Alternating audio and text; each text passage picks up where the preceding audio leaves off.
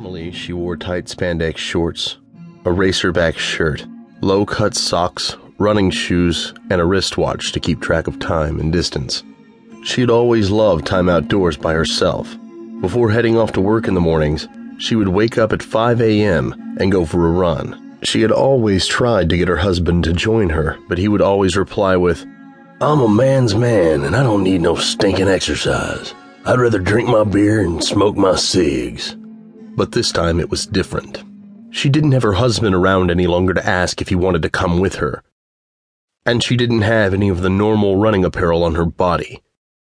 She also wasn't running this time for the exercise, or the enjoyment of being one with nature. This time she was naked, and running for her life. Running away from something that wanted to slice and dice her into 100 pieces. "Maybe even have me for dinner," she thought. But what she feared even more than death, perhaps, was that the beast would try to rape her by pushing its long, dense shaft deep inside her sex. She could see it, swaying in between its legs as it chased after her. Making sure she wouldn't smack face first into a pine tree, she whipped her head around and saw the thing still after her.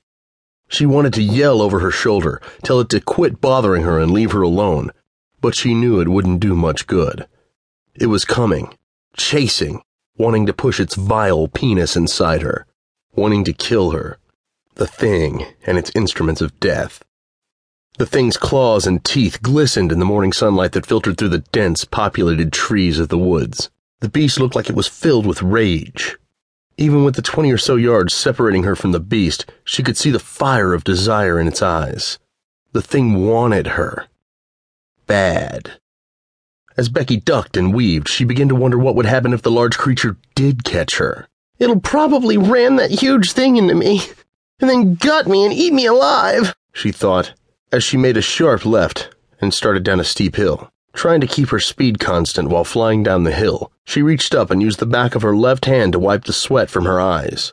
Sharp sticks and rocks punched against the bottom of her feet as she tried to keep her balance.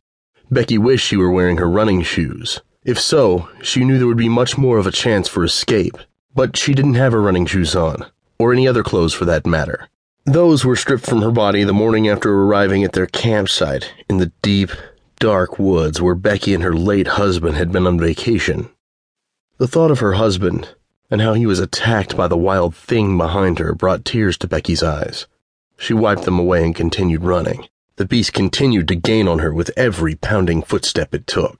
Even with the endurance she had built up over the years of running around the neighborhood where the couple lived, she was beginning to tire. She figured that it wasn't just the running that was wearing her out, but the emotional strain of seeing Dan, the love of her life, being pulled off the log he had been sitting on by the fire where they were eating breakfast, and watching as he was dragged into the woods by his hair. Even during the split second it took to blink the sweat out of her eyes, she could still hear Dan screaming for his life as the beast stopped dragging him just short of the woods. She could still vividly see the beast look back at her as she sat there by the campfire, petrified, not being able to move, while this thing reached down and ripped her husband's head off with a quick twist and pull of his mighty hands and arms. Then the thing was coming towards the campfire again, carrying her husband's head by the hair, swinging it this way and that, almost laughing. She could see the pink saliva dripping out of the thing's mouth as it got closer, and that's when she finally willed herself to stand up. But for the life of her, she couldn't run away.